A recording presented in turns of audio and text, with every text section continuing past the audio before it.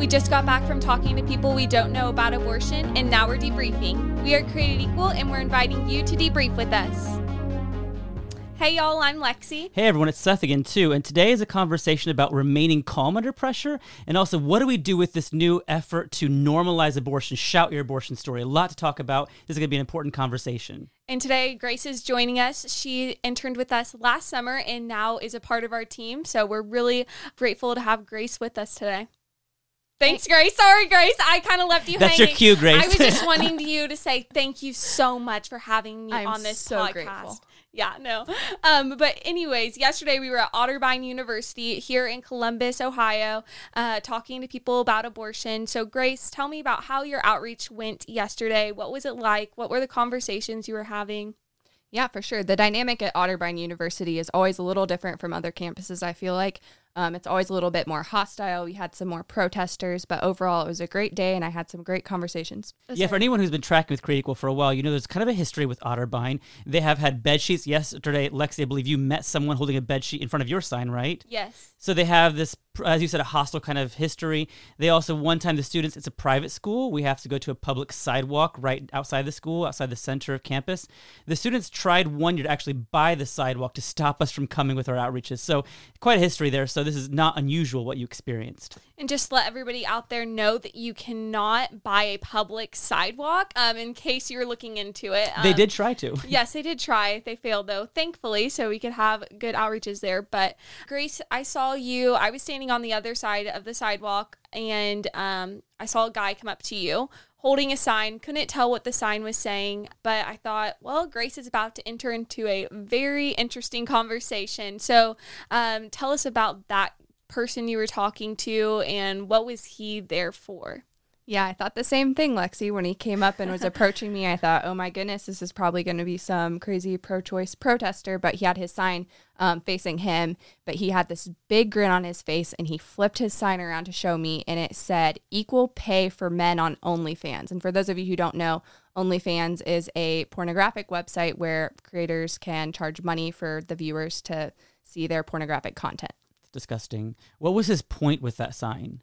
It was a total joke. He was just looking for attention. When he came up, almost immediately other students rushed over to take pictures with him. They were laughing with him, and he was just soaking in all of the attention. So what do you do with that? Yeah, it was a total distraction from our outreach, which was very frustrating, but I just started out the conversation like I would any other time and said, what do you think about our signs? Yeah, and so what did he say? Was he willing to have a conversation with you about it, a genuine conversation? I was surprised at the beginning of the conversation because he said, yeah, I'm on your side. I think abortion is wrong and I think it's murder. And are you guys Christians? And I said, yeah, we are. And he said, oh, me too. So that was very shocking. So he was acting as if he was agreeing with everything you said, but also actively mocking what you were doing, right? Exactly. So from your perspective, this was not a genuine presentation. Definitely not. He put up this facade. He was very much into character, and he refused to break that character throughout our encounter.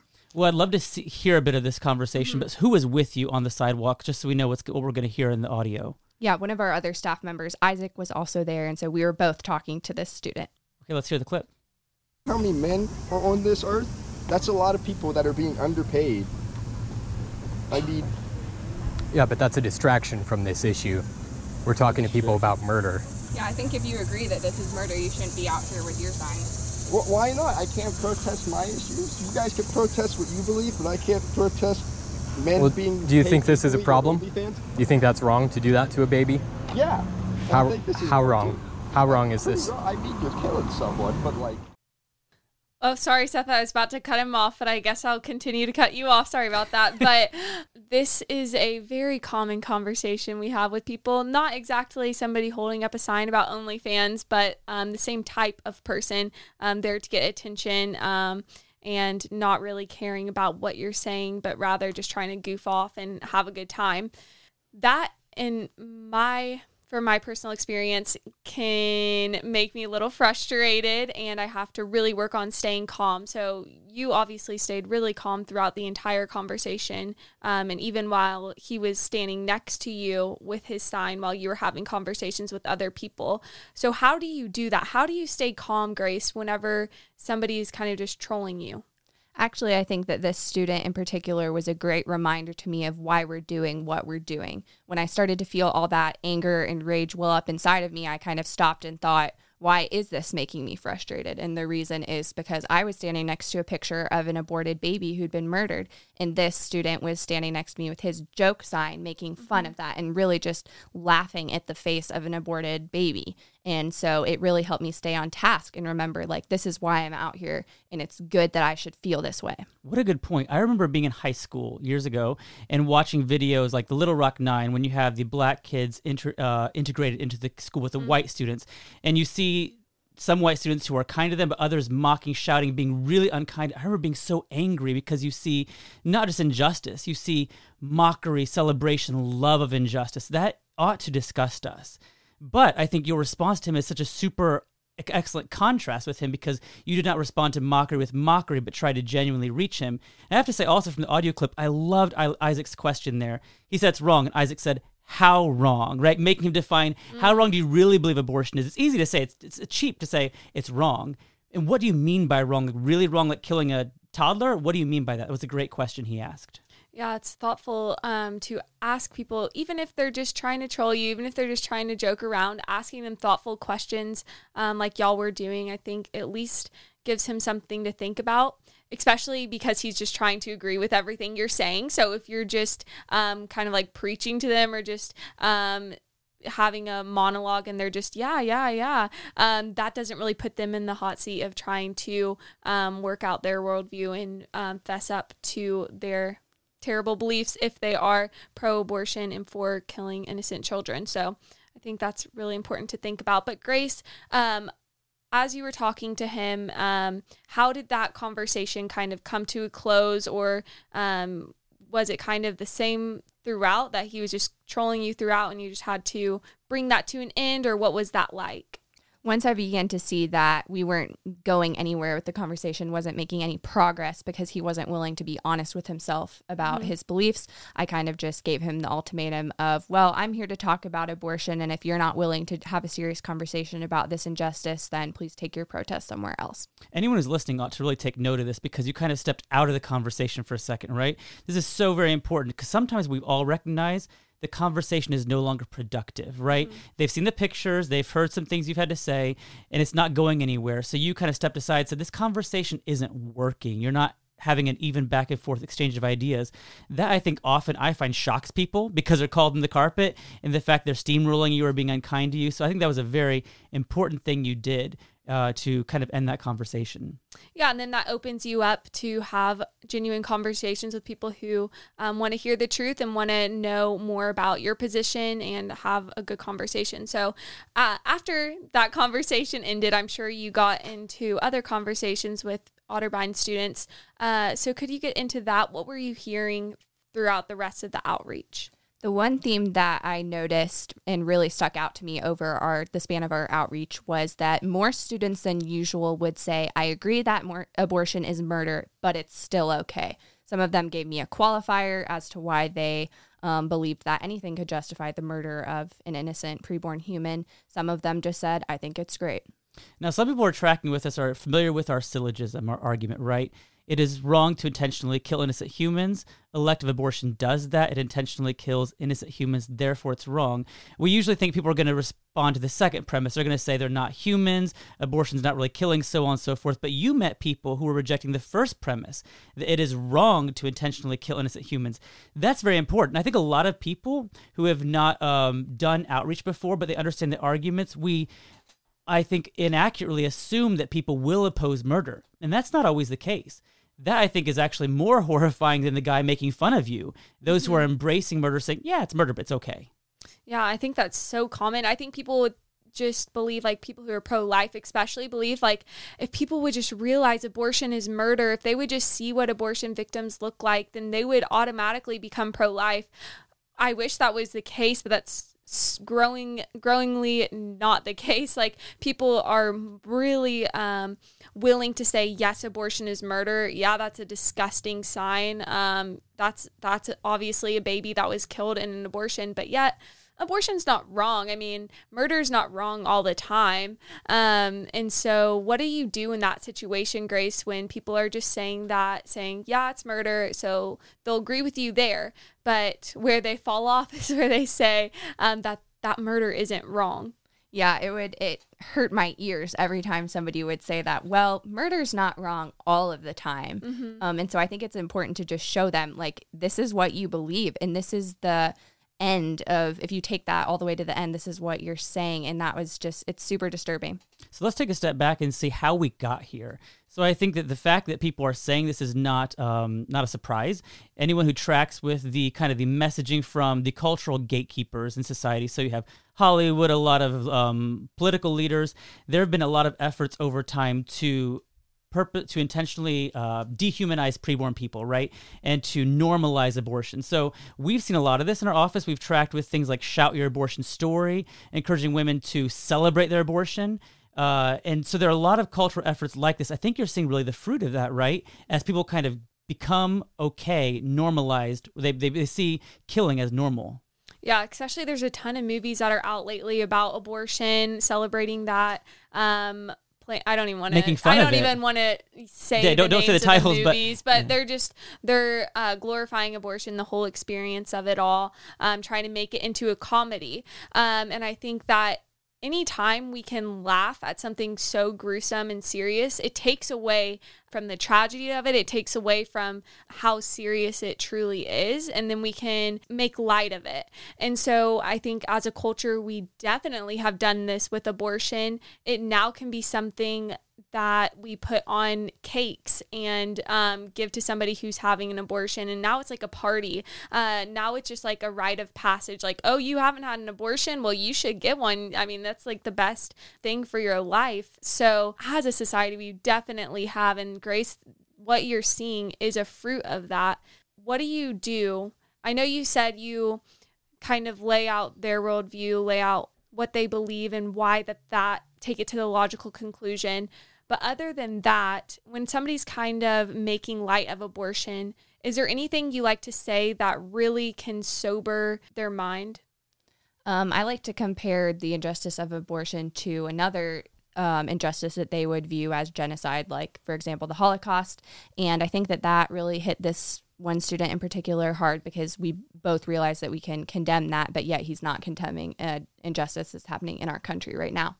Well said. I think also it's important to remember that, so even if you had asked that question, and I assume most people would recognize the Holocaust is objectively wrong for everyone, they wouldn't make fun of it in the same way they were mocking abortion. No matter what their view is on that, I think it's important to recall that student you were talking to, or students, hearing that question walking by, they're laughing in the moment, but we shouldn't underestimate the power of groupthink, right? If I'm walking by in a group of people and they're all laughing and seeing a picture like that, I might laugh along too. I mean, I wouldn't, but I can see how they would as in a group like that. But they go home that night to their dorms and they're thinking through what happened during the day, and they can't get out of their minds the pictures they saw, and then also this powerful second picture, and that is a bunch of students laughing, and you, one very serious, loving, kind person, standing alongside this forgotten, brutalized people, the preborn ones. I think that's a powerful image that will knock it out of their hearts and minds. That's going to affect them until they hopefully eventually accept the truth. Yeah, I think what we're doing, showing the victims of abortion, having conversations with people in a loving way, but also really firm. Like, as you can tell, I think in Grace's conversation, even just a little bit that we got to hear how firm you and Isaac were, but also how loving and caring. You obviously weren't yelling at them or doing anything like that, even though he was not there to have a respectful conversation. You were being respectful and caring and kind. But other than that, Seth, other than going out and conducting our outreaches, what do you think it's going to take to kind of change this culture, or what could we do practically to kind of change the culture from this place that glorifies abortion, that celebrates abortion, to a culture that rejects it outright? Well, I think there are a couple of things important to remember. One of them is the late, great Joe Scheidler, grandfather of the pro-life movement. He once told me, I thought it was super powerful, and he probably said to a lot of people, not just to me, but he was saying we all have minds. We can kind of process what abortion is, but you have to also have a functioning heart. Now, we all have hearts if we're alive, right? But he meant something deeper than that, this kind of functioning moral compass. Some people can look at pictures. We know the Nazis killed people. And there are these horrifying stories of people who are killing Jewish people during the day, going home to their families at night. No problem, right? Today it happens. People are killing babies during the day, going home to their families at night. They have no problem with it. When injustice becomes normalized, culture is okay with it. So we should not be surprised that some people whose moral compasses are no longer pointing to true north, no longer pointing to what's right and wrong and able to sort that out. We ought not be surprised that some people will not accept our case that abortion is wrong, which, though anyone listening might think, well, then why do we even do this, right? What's the point of it? We have to keep this in mind. While we want to convert everyone, that's not our mission, right?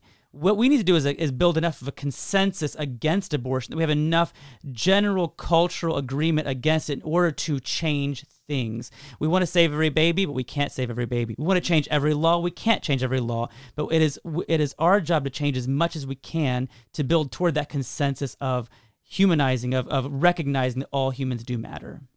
Yeah, and so Grace, as you go out and do outreach, is there anything that you would maybe say differently, or anything like just from having this conversation today that stuck out that you would like to implement whenever you're talking to somebody who sees abortion as murder but just not wrong?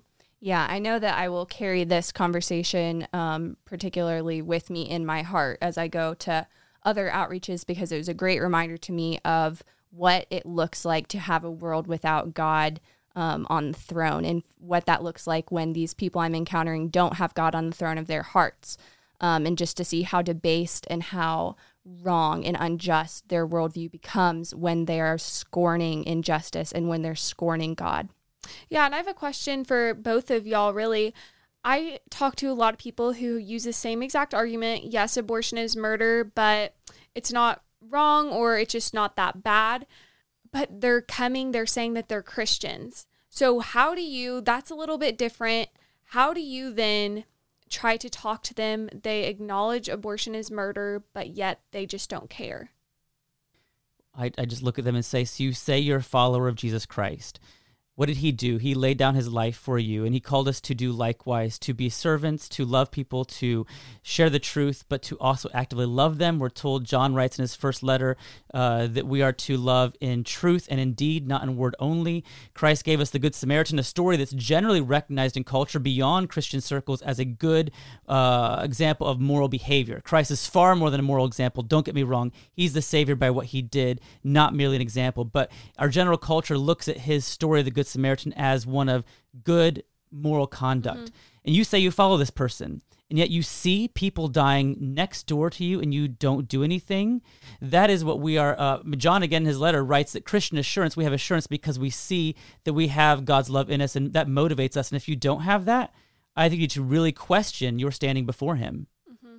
Yeah, that's really good. And I think everybody listening to the podcast, if you have people in your life who say that they're Christian, say that they're maybe even against abortion, but that you don't really need to worry about doing anything about it, or it's not as bad as a lot of other things going on in the world, maybe use exactly what Seth just said and what we've been talking about during this podcast, because I think a lot of people, Christian or not, need to be confronted with the reality that we have a responsibility, that abortion isn't just something that's neutral, but something that is morally evil.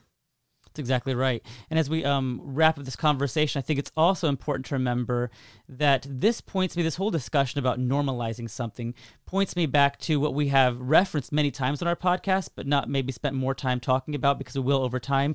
And that is just why we use the abortion victim photography. If there really is a more and more growing normalization of abortion, people are okay with it. If we have almost this closing window of time, we need to change people's hearts and minds now, while there still are more people who are more sensitive to the truth about abortion. So if my picture, though, will not change our hearts and minds, my words are utterly ineffective, right? So we need to use our best evidence, and that is the visual, graphic evidence of what abortion does to babies. Absolutely. I completely agree with that. And I think that even in this time where the culture seems to hate pro-life people or hate our stance, hate the preborn. We need to remember that it can get worse, y'all. Like, we need to work now, because if you think the culture is bad now, look at our culture even 5 years ago of how much more they were against abortion, and look how far left we've gotten, far more pro-abortion now than we were maybe even last year. And on that encouraging note, sorry y'all, but take the opportunity we have now. You know what I mean? That should be an encouragement. Like, take this opportunity. It may seem like everybody's up against you, but I can guarantee you that's not the truth. That we at Created Equal are here completely against abortion, here to stand up for the preborn. No matter how many people are willing to stand with us, we will continue to stand. Exactly. I mean, we do still see change every day, right? We see people whose hearts and minds are more open, and various campuses are different. So, Grace, as you go out again to outreach, any final thoughts on this or other things related to the outreach? Nope. All right, fantastic. Well, thank you all for listening. This is, I think, again, important to remember that you will, if you've not, you will encounter this, people who are just okay with killing. What do? It's important we have the right tools and know how to engage them in dialogue. So thank you for listening. You know the drill.